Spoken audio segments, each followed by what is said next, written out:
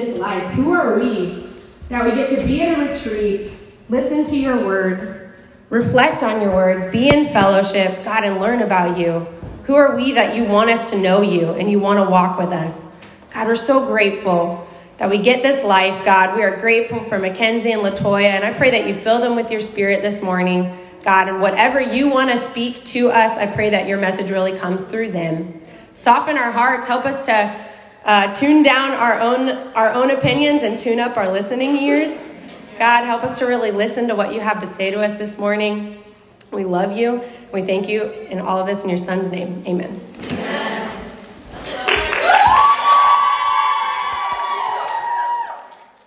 All right.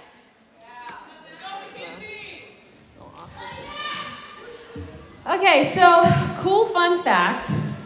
So I was part of the campus ministry in Atlanta, starting in 2007. That's when I was 2008 is when I became a disciple. But when we first started coming to this particular retreat, having fall retreats, it was about 30 people. So it is so cool to see that we usually get to about 300 now consistently.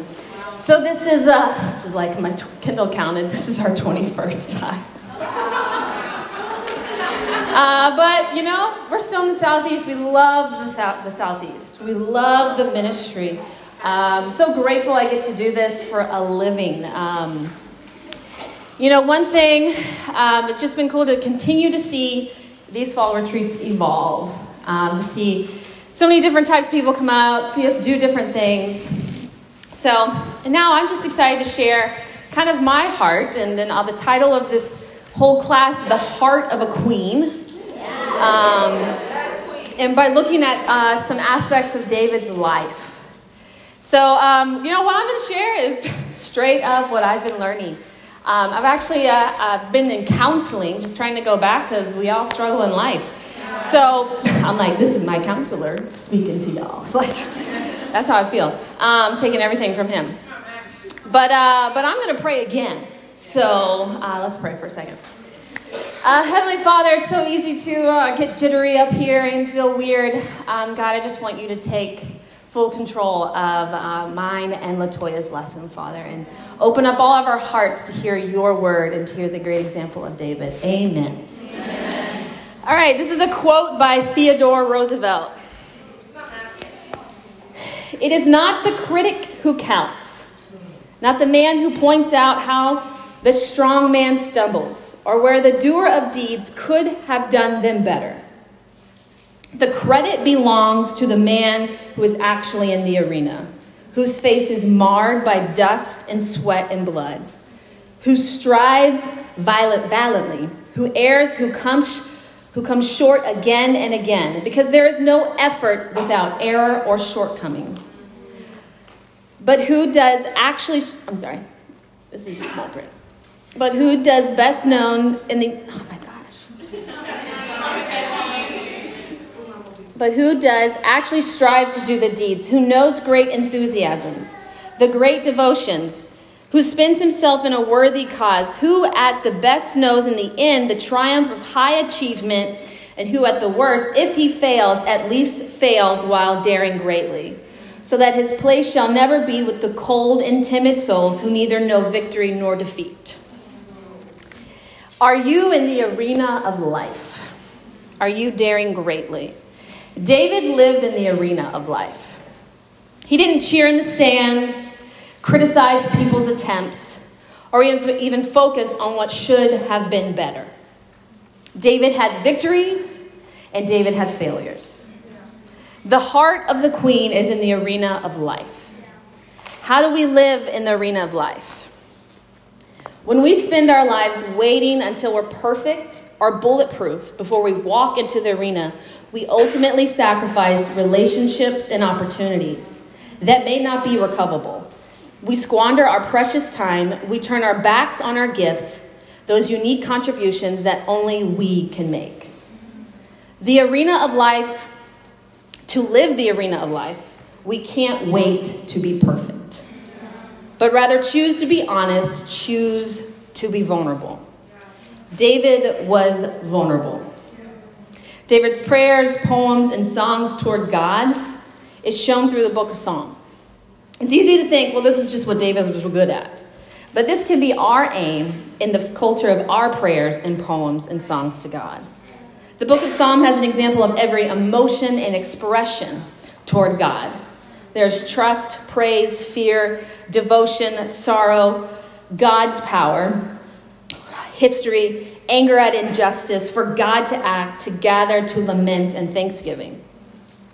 So turn to Psalm 109, and let's look at an example of a prayer.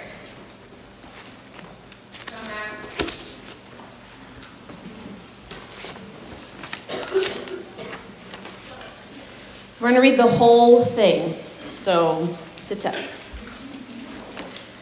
My God, whom I praise, do not remain silent, for people who are wicked and deceitful have opened their mouths against me. They have spoken against me with lying tongues. With words of hatred, they surround me. They attack me without cause. In return for my friendship, they accuse me. But I am a man of prayer. They pay me evil for good and hatred for my friendship. Appoint someone evil to oppose my enemy. Let an accuser stand at his right hand. When he is tired, let him be found guilty. And may his prayers condemn him. May his days be few. May another take his place of leadership. May his children be fatherless and his wife a widow.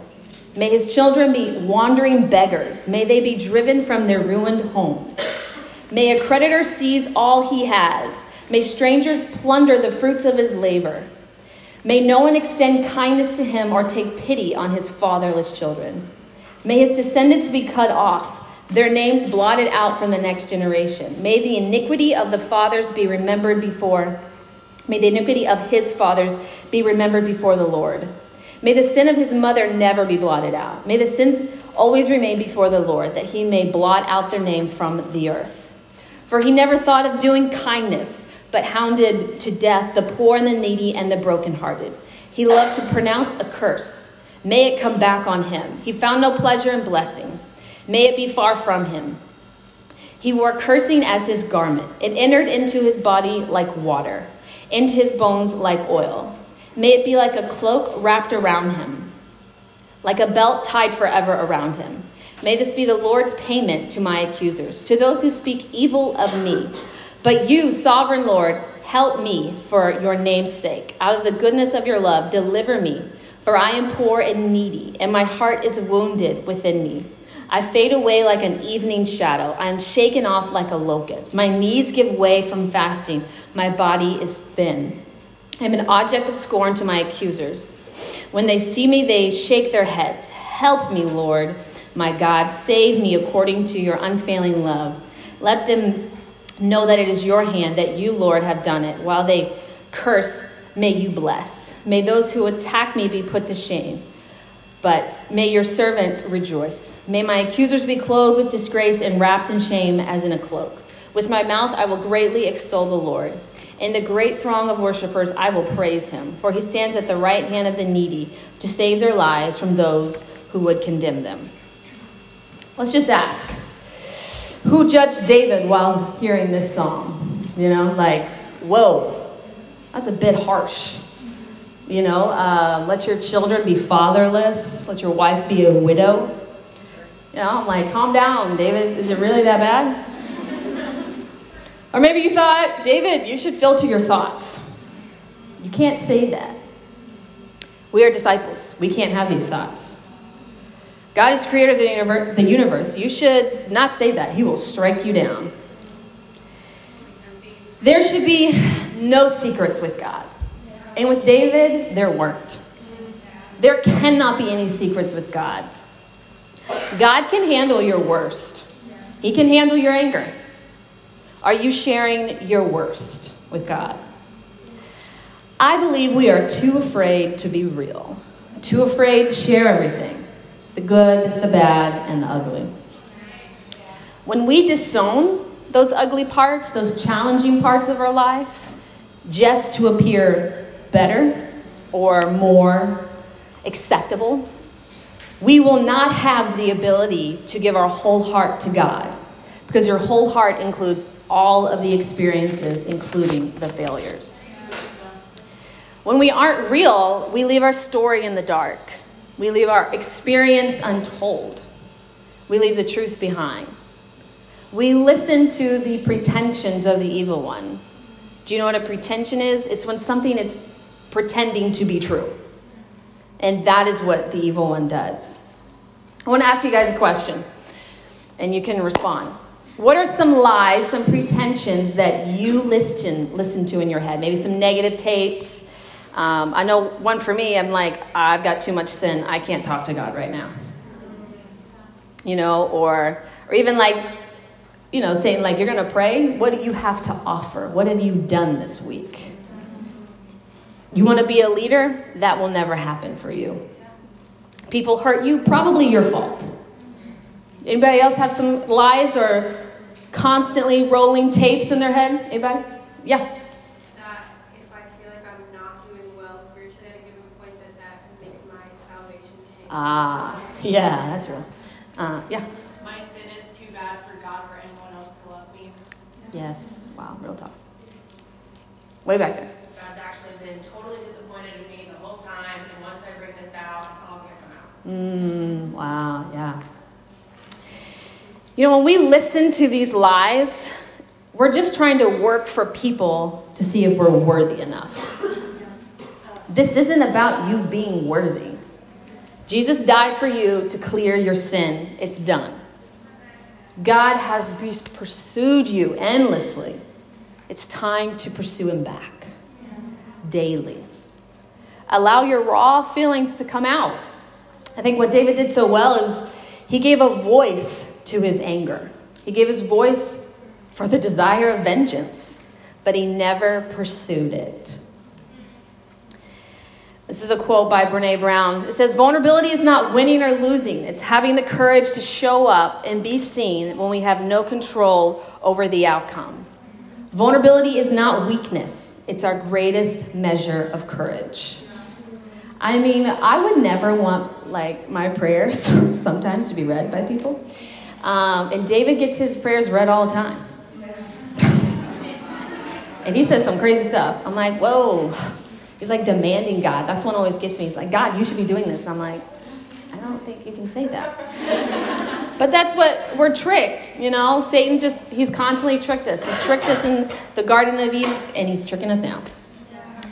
And David's prayers weren't all about praise. I think that's another thing. I think we just want to say, okay, God, it's amazing. You're great. I should remember that. No. He lamented. Psalm 51. He knew how when he messed up. Psalm 45, calling God to act. Psalm 100, thanksgiving. This is not a Psalm of David, but Psalm 137, the people they're traveling to Babylon, and they're like, we cannot sing praises because of what's happening right now. They were feeling stuff. And there's so many more examples, obviously. But David knew God. He knew that he was loved by God. He knew he was accepted. He knew God was not going to disown him, abandon him. And nothing was going to change that. He knew that. So there should be more than just songs of praise to God. There should be a space for you to cry out. Always a place and a time for any kind of worship you need. What space are you creating in your prayers to God? So I'm going to share. It would not be fitting for me not to be vulnerable. So this is a prayer I wrote last night, so it's pretty raw. And I'm a little nervous to share it because I'm trying to embody David.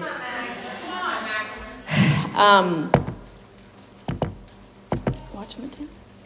God, I have chosen you, so why do I feel that every day is a battle to believe I have chosen you? I have been sucked into the world's thinking. Nothing is free. I must work for everything. You want love, earn it. Every day I feel like I have to prove myself or be perfect to believe I have chosen you.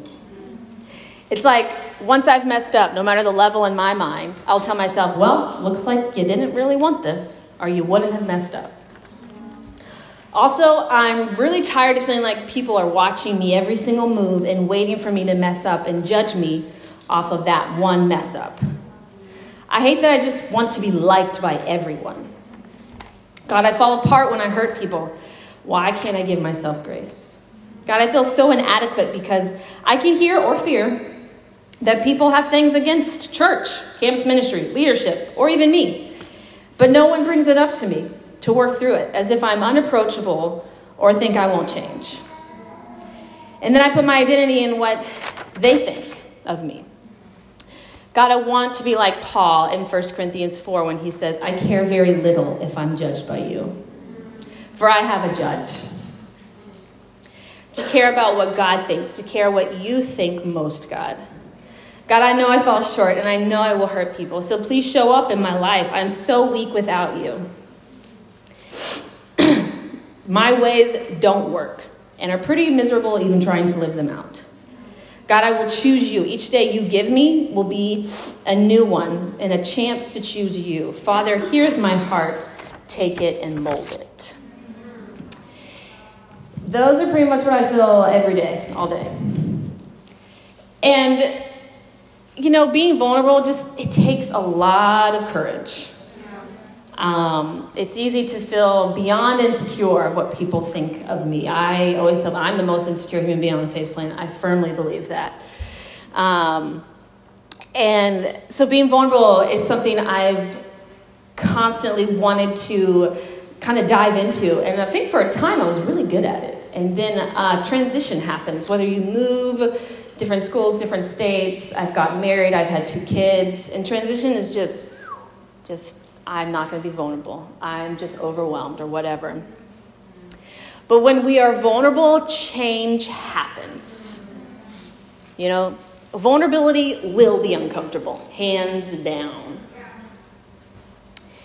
And it is uncomfortable at real to be, but it's going to take courage and not comfort. A lot of times we want to feel comfortable sharing things. But you can't have both. And you cannot have them at the same time. So it's never going to be comfortable being vulnerable at all. When we aren't real, when we aren't vulnerable, we aren't being truthful. And I think our intent isn't to I'm going to deceive you right now, or I'm going to be a liar. But we aren't practicing the truth.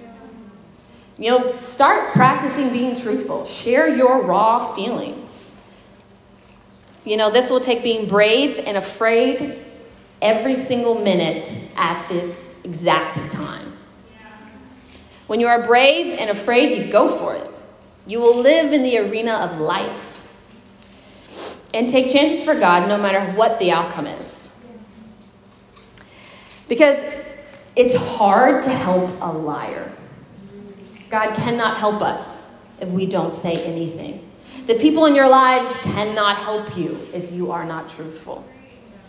So start today. Vulnerability takes time. You're not going to wake up and just be like, wow, I'm so good at being vulnerable. I'm not sure that'll ever happen. Because I will never feel that excited to be vulnerable. Start sharing your whole story. Don't leave your story in the dark. Don't leave your story untold, your experience. It will help someone. I promise you that. Practice being truthful. Choose to be brave and afraid all the time. Find those people you feel safe with, who, let your prayers out to God. Let your prayers be a voice for every single emotion and expression of your heart. And trust me, your walk with God will be immovable. You will be immovable. And I think, obviously, LaToya's going to come up, and this woman is as real as it gets, in my opinion. She's very vulnerable, and we're like I feel like I can say this, we're each other's people, so we say some really crazy stuff to each other, and that's okay. We need to find those people.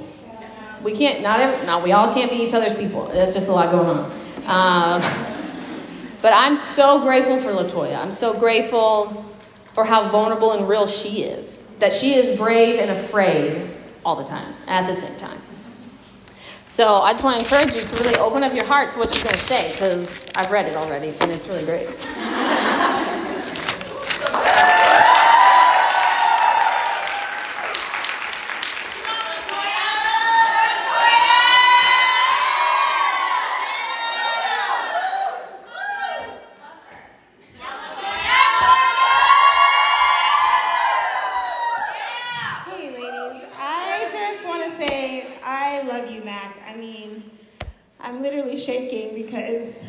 I adore her, and gosh, you're great. Mac is someone that I respect a ton. She is my person for ministry and marriage and parenthood and everything. I feel like I would love to just be in your ministry. I want to be your intern.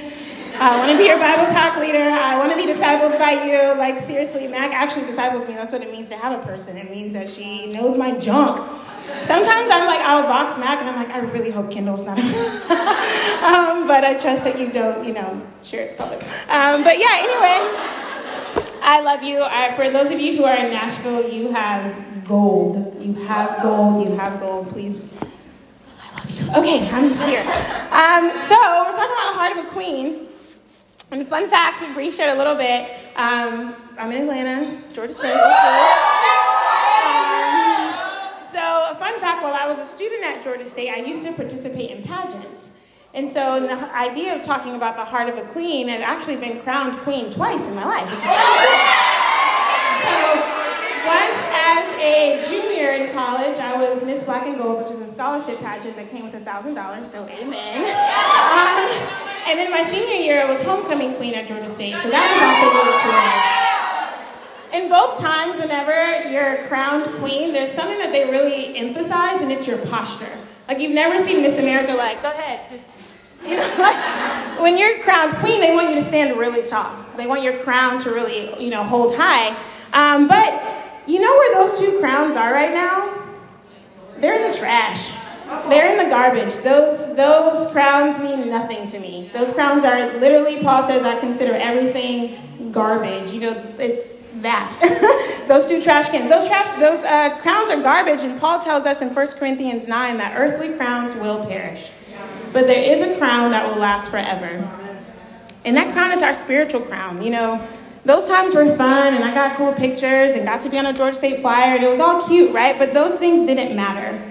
This crown matters. This crown of my faith is the most important crown to me. And it's the most important crown to you, I believe. That's why you're here. And God offers us crowns. He offers us crowns of faith. And I want to talk about how to have a spiritual posture that allows us to live a life committed to our King.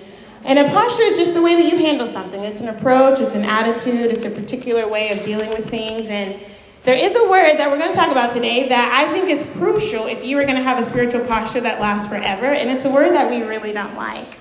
So I'm sorry to break it to you, but we're about to go there, okay? That word is sacrifice. We don't like that word. But that's crucial. It's impossible to have a walk with God without sacrifice. And I came up with an idea of what I thought it meant. A lot of stuff up here. To sacrifice, and I define sacrifice as the giving up of something you love for the benefit of something else. But then I looked at Google, and Google was a little bit more like, whoa, intense. Sacrifice is the act of slaughtering an animal or person or surrendering a possession as an offering to God. That's a little bit more intense, right? That word slaughtering is not very welcoming. But it makes me think of Abraham when he was told to sacrifice his son. You can write down Genesis 22, verse 2. God says, hey, Abraham, sacrifice your son, your only son, the one that you love. And in my mind, I'm like, first of all, Abraham only had one son, so why did God have to be so specific? Like, if you were to come up to me and be like, hey, where's your son? I wouldn't be like, which one? The one I love or like the only one? Like, I only have one, And so I think God made it clear to Abraham that he knew what he was asking was a lot. He's like, hey, I'm about to ask you for something big. I'm going to ask you for your son, the only son, the one you love. He's like, what is about to come is going to be a sacrifice. And that's the nature of sacrifice. It's supposed to hurt. It's supposed to be a loss. And David was a man who sought sacrifice. Turn with me to 2 Samuel chapter 24. Basically what's happened is David has basically sinned. He's done something that displeased God, and he's in the process of trying to reconcile it. And so as a result of his decision, the nation of Israel is under a plague. And he's trying to do something to lift the plague off the people because of a decision that he made. So in 2 Samuel 24, I'm going to read verses 17 through 25. Remember, he's trying to get rid of this plague, and he's trying to take action to basically express his sorrow for what he's done.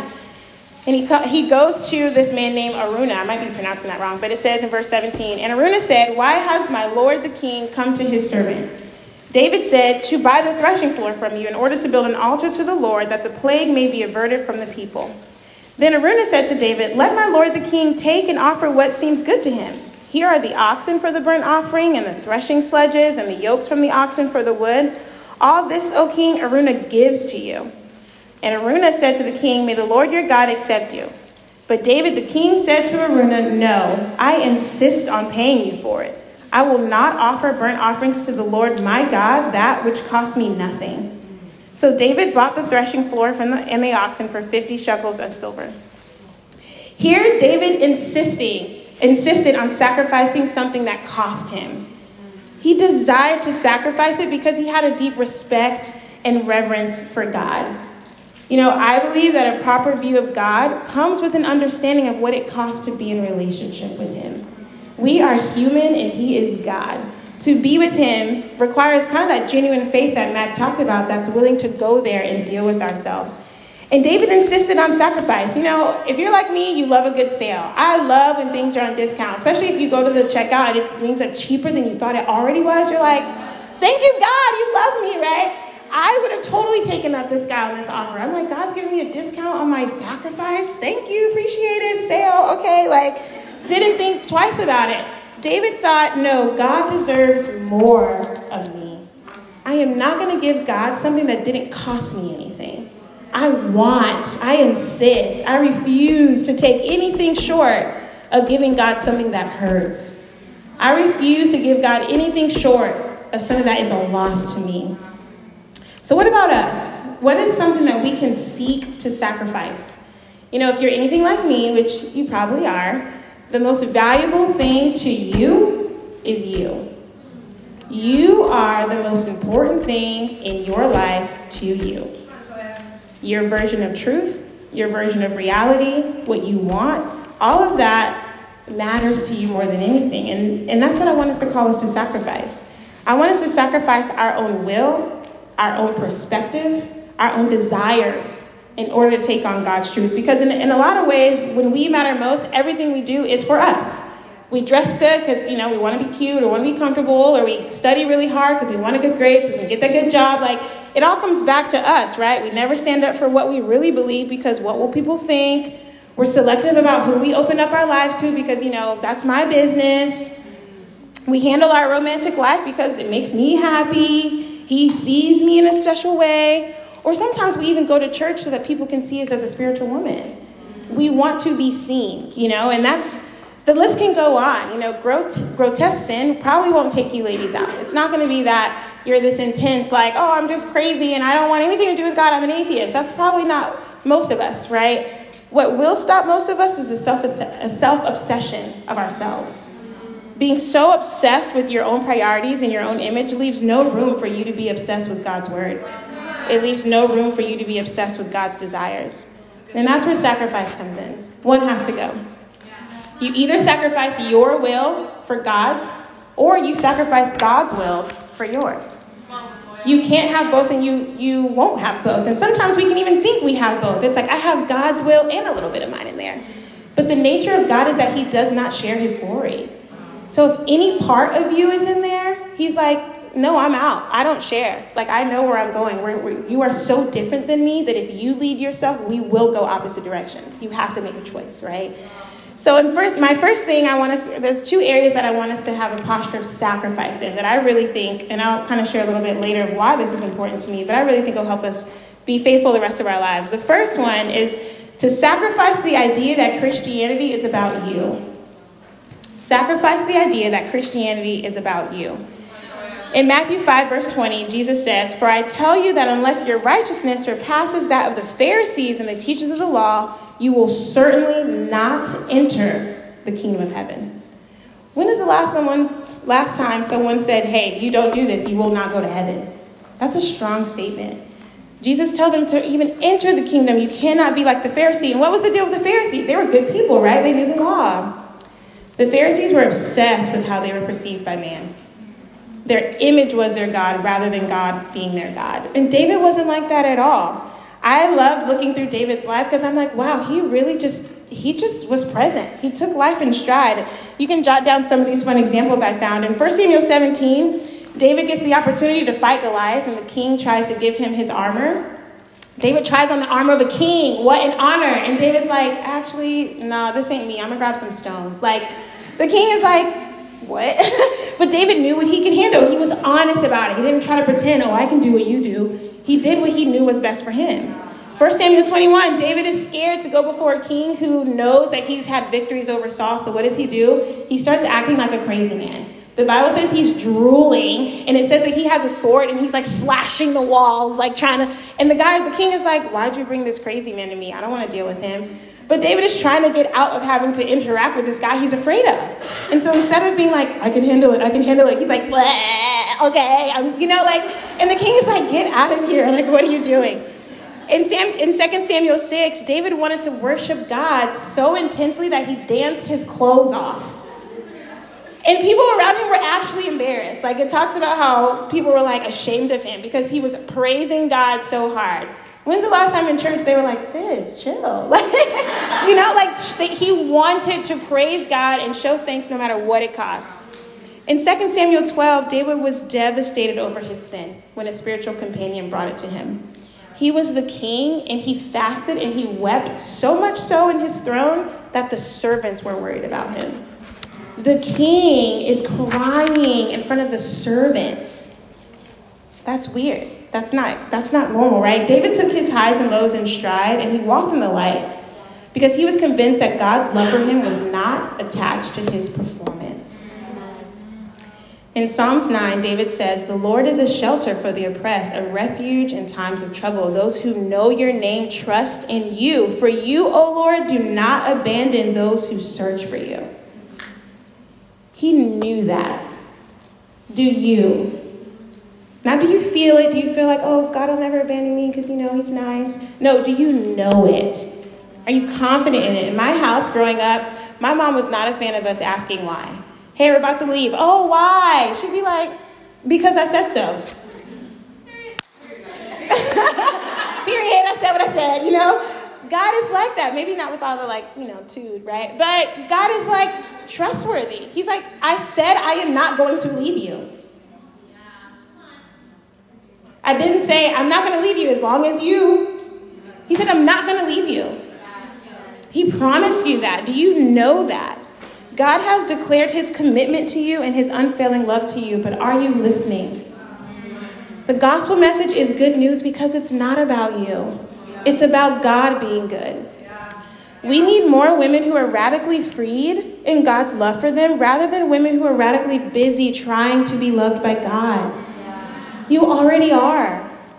We have to sacrifice this idea that our goodness determines God's love for us. Or in the end, remember we said we can't have both. We either sacrifice that idea or we will sacrifice our crowns.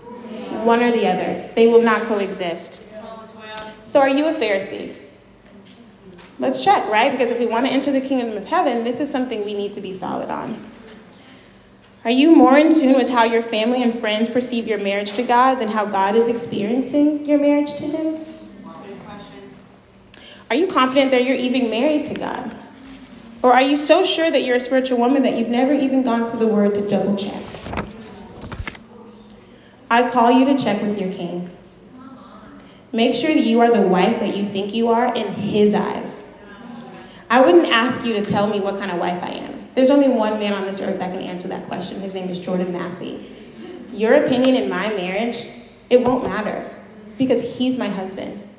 You need to check with God and say, hey, King, where are we? And his word will tell you. We just need to listen to it, right? And sometimes his word will tell us things we don't want to hear.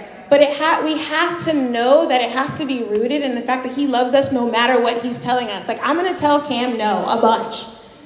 When I tell him no, or when I tell him to stop, or when I discipline, that in that moment, do you think I still love him? Of course so, right? We wouldn't question it. But sometimes when God gives us direction, we take it as like, oh, you don't love me right now. He's like, I just wanted to pick you back up. Let's just keep walking, His love is never, ever going to leave you. You have got to sacrifice your own view and take on God's. Stop disagreeing with God in order to agree with yourself. You have got to listen to what the scripture says. And the good news is that he already decided that you're worthy. He already decided that he loves you. No matter what happens, he's already decided. And because I'm a Marvel weirdo, I'm going to quote Nick Fury. There's this moment in Avengers where Nick Fury is having to give an account for a decision that Thor made. And the guys are like, why did you let him do that? It's like, why would he take the Tesseract is what it really is. And Nick Fury goes, you know what? I didn't make the decision. I just didn't disagree with the God that did. We don't get to choose if we're worth it or not. We don't get to choose if we're loved or not. We just are. And we can't disagree with God. Amen, ladies? So let's sacrifice our own view that our performance depends on God's love. The second thing I want us to sacrifice is to die to the idea that this walk with God is supposed to be easy. John Legend has a song, if you know it, sing it with me. All of me loves all of you. Right? We're like, oh, you're so sweet. Oh, my God, loves me, right? But then with God, sometimes we go, some of me loves most of you. Like, there's this idea that it's not all in, that it's not everything. We can do that to God all the time, but with other stuff, we give ourselves fully to a guy, to school. When we're trying to start up our Instagram followers, we give it everything we have. But for some reason, when God wants all of us, we doubt his love for us, and we doubt his compassion, and we start to question his motives. Mac mentioned fighting in the arena. We have to be honest about those thoughts. Hey, God, when you ask me to do this, I don't like it. It makes me not trust you. We have to be honest. Because giving up your worldview and your view of yourself for God's and then actually living it out, it will require every ounce of you. And it won't happen by accident. But guess what, ladies? God deserves that. God deserves those moments where it hurts because you're sacrificing. God deserves those moments where you are denying those thoughts because you were like, that is not true, right? And I want to read an example of a woman who did that. Let's look at 1 Samuel chapter 25.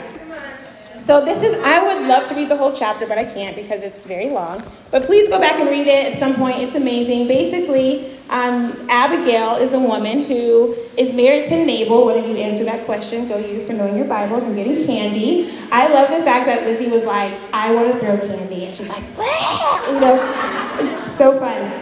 But in 1 Samuel 25, we see, so basically what's happening, long story short, is David is going to send his messengers to Nabal to say, hey, when you guys needed help, we took care of you. Now we need help. Can we get some grain? Can we get some bread? Kind of, his men are coming to turn in a favor.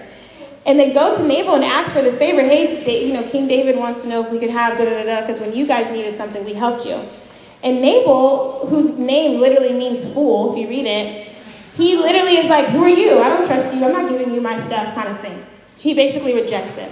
So the servants go back to David and they say, hey, he said no, he's not trying to help us. David, being David, takes 400 men with swords and goes basically about to roll up on Nabal's house because he's like, I asked for a favor, you said no. And now David's like, I'm going to take vengeance into my own hands. And we know David has a lot of feelings. We just read. He's like, oh, I hate you, So he's about to come up, and one of the servants in the home hear about it. And they go tell Abigail, his wife. So they're like, oh my God, David came in to get a favor. Your husband said no, and now they're on their way to kill us all. So we're in 1 Samuel chapter 25. I'm going to jump around. I'm going to read verse 18 through 21. It says, this is after Abigail heard what happened. Abigail acted quickly. She took 200 loaves of bread, 2 skins of wine, 5 dressed sheep, 5 seahs of roasted grain, 100 cakes of raisin, and 200 cakes of pressed figs, and loaded them on the donkeys. Then she told her servants, go on ahead, I'll follow you. But she did not tell her husband Nabal. She's like a little sneaky. As she came riding her donkey into the mountain ravine, there were David and his men descending towards her, and she met them. So she's acted quickly. She's like, oh snap, I gotta do something about this. So she gets all this stuff. And then in verse 23, it says, when Abigail saw David, she quickly got off her donkey and bowed down before David with her face to the ground. She fell at his feet and said, pardon your servant, my lord, and let me speak to you. Hear what your servant has to say. This was very risky. I mean, homegirl is like with donkeys and all this food, and these guys have, 400 men with swords, and David's mighty men were not like, oh, hi. They were like, we're about to kill people, right? This was really humbling. It says her face is on the ground, like, I'm so sorry, king, like, can you listen to me? And he could have said no. He could have killed her on the spot. So she talks to him. Go back and read it. It's an amazing story. She talks to him, and in verse 32, David said to Abigail, "Praise be to the Lord, the God of Israel, who has sent you today to meet me. May you be blessed for your discernment and good judgment, and for keeping me from bloodshed this day, and from avenging myself with my own hands. Otherwise, as surely as the Lord, the God of Israel, lives, who has kept me from harming you, if you had not come quickly to meet me, no male belonging to Nabal would have been alive by the end of the night." He meant business, right? He had every intention. But Abigail was resourceful. She was shrewd. She acted quickly. She was discerning. She saved the day. And she was careful about the way she approached the king, right? She didn't hesitate. She saw what was on the line, and she decided to get into the arena. What about us? What can we do in situations like this? This is what I can sometimes feel. Sometimes when I get bad news, I accept defeat before I even consider that victory is an option with God. Because my faith is too weak to even think victory is possible. Whether it be with my family or my own character, I'm like, well, I guess we're all about to die. Just totally accepting it.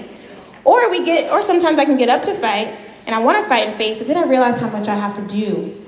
I realize how much work it's going to take to actually be a faithful woman, and I'm like, I guess I should sit back down because I don't have time. That's doing the most. I'm not trying. And then sometimes your friends are like, why are you doing all that? It's not that big a deal. You're purity. Just relax, chill. It's just this. It's just that. All these boundaries. Relax. Doing the most, right? Other times we see that we might have to ask for help in order to fight faithfully. And out of fear of being a burden or being seen as weak, we try to fight alone, but then we get defeated because we weren't supposed to do it on our own. Write down Hebrews 10, verse 38 and 39. It says, "But my righteous one shall live by faith. We are not those who shrink back and are destroyed, but we are those who have faith and preserve our souls." The posture of a queen is not one who shrinks back. Abigail had the posture of the queen. She was ready to find a way with what God had given her. And she might have gone out with a fight, but she was going to fight. The posture of humility even. She looked stupid. Let's be honest. You're you got donkeys and bread and you're on your face before these guys with swords. Shouldn't you have grabbed a weapon? This doesn't make any sense. You will not fit in if you try to live faithfully the way the world expects you to. These two areas of my life are really hard for me because I've had to fight this over and over and over. This idea that my spiritual image and my willingness to fight go hand in hand. And it can kind of seem contradictory because okay, LaToya, the first point is it's not about me. Then the second point is I got to do my best. What? But at the end of the day, it's freeing to understand that it's not about me because God's love doesn't change. And because God's love doesn't change, it motivates me to do my best, right? And I want to share with you, my first year as a disciple was really, really hard. I cried a lot. I cried a ton because before I became a disciple, this sounds crazy, but this is my truth, vulnerability, right? I was very religious. My mom is a minister. I grew up going to church. I was an assistant youth pastor. I used to preach all the time. I had all these accolades, right? And so in my mind, it made sense that Jesus died for me because I was a good person. And all my friends around me were doing way worse things. So for me, I felt God died for me because I deserve it. And that sounds disgusting to say out loud, but that's how I felt, right? And then I became a disciple and my sin got put in my face. I could no longer act like it wasn't there. I could no longer not call it sin. It's I just like to be independent, or that's just, haha, I joke sometimes and I'm sarcastic. It's just how I am. I was held accountable for the first time by women who looked past the spiritual resume and said, who are you inside there? What's going on in your heart? And the stuff I found was disgusting. My arrogance, my pride, my desire to be impure, my idols, they were a sickness and not something I could make light of anymore. They were not something I could take and just keep with me anymore. And because I knew my sin so well, I struggled to believe that God actually loved me. Because before I deserved it, but now I know I don't. And I remember one time leaving a devotional, and inside, I was raging. I was jealous with this sister. I was so upset. I wanted this attention of this brother, and she got it, and I had all these feelings, and I was driving home. I literally hated myself. I was on the highway. I pulled over on the side of the highway, and I cried. And I thought, God, I cannot do this discipleship thing. I can't do it. This is really hard. I hate myself. I hate my sinful nature. I hate what I have to offer. As I'm learning about me, I don't like what I'm finding. I would much rather be comfortable and get out of the arena and be the girl who I thought was good. She's safer. She's not sitting on the side of the road crying. I wanted to flee, and it was going to take everything in me to let God convince me that he still loved me regardless of what I had going on. These last 10 years have literally required every piece of me. Having faith from my family, being told no by God in areas that really mattered to me, suffering heartbreaking loss. This 10 years has been the hardest 10 years of my life internally because it has required me to show up. And Mac is right. I'm always scared. I was shaking before I walked up here. I am always terrified. But God is like, I know, and I got you. You can't wait till you're not terrified to be faithful. Be faithful now. Learn how to be faithful while you're terrified. It's interesting because I wanted to be able to earn God's love. And the more I had to face my sinful nature, the more I thought, I'll never be able to be good enough. But that's when the good news got really good to me. And the more I understood the real good news, the more it inspired me to fight. Confronting your sin is going to be risky. It is going to be hard. It is going to be scary. Asking yourself, hey, am I actually married to God? That is a scary sentence in the South. But when we do, the good news gets that much better and it gets that much sweeter. David said in Psalm 34:8, taste and see that the Lord is good. Blessed is the one who takes refuge in him. Ladies, our job is not to be good enough to be loved. The good news is that the Lord is good. And he's offering us a chance for us to sacrifice our own performance-driven lifestyle to live a life of a faithful crown. Amen.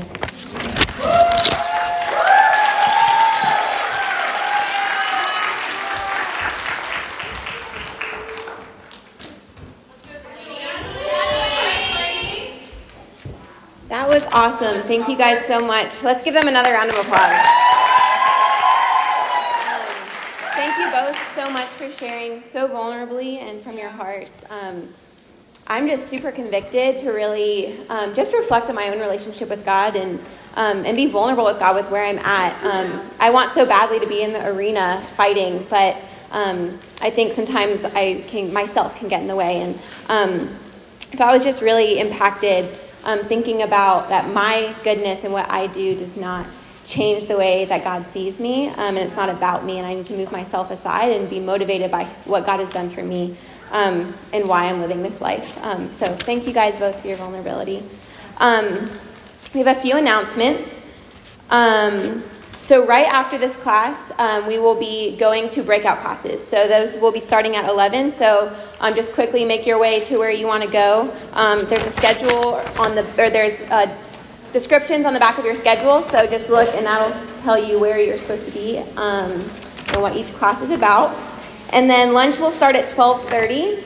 Right after the breakout classes. And if you're interested in the lip sync battle or you know you're already a part of that, there is a meeting on the porch at 12:30. And there are still open spots for the counseling corner. So if you're interested in that, see LaToya or Mackenzie right after this class. And then there'll be free time this afternoon following lunch.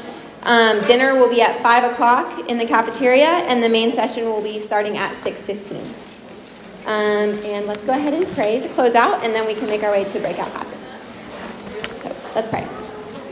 Father God, thank you so much just that we get to be here in your presence, that we get to be together to learn more about you and your character so that we can be better stewards of your word and just better just disciples of you, God. I'm so grateful that you love us and that you made the ultimate sacrifice for us. And I just pray that that we can really look at our own hearts and just be motivated by the love that you have for us to be vulnerable with you, to be open and real with where we're at so that you can mold us and just call us and bring us closer to you and just to be better servants for you, God. And just pray that this weekend can be a time of refreshment, a time that we can just draw near to you and draw near to one another so that we can grow as women who love you deeply and vulnerably. God, we love you so much, and we just pray that you just speak to the rest of the speakers that we'll be hearing the rest of the weekend, that we can really have open, soft hearts that want to grow. We love you so much and pray this in Jesus' name. Amen. Amen.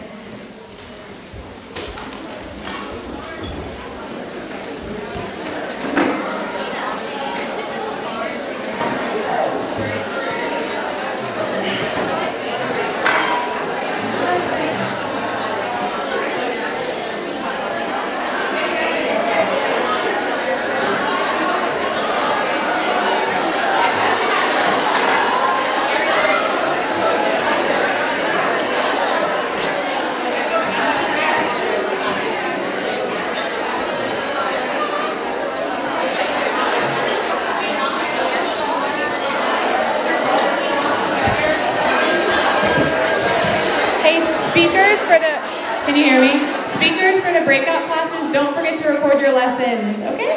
Thank you.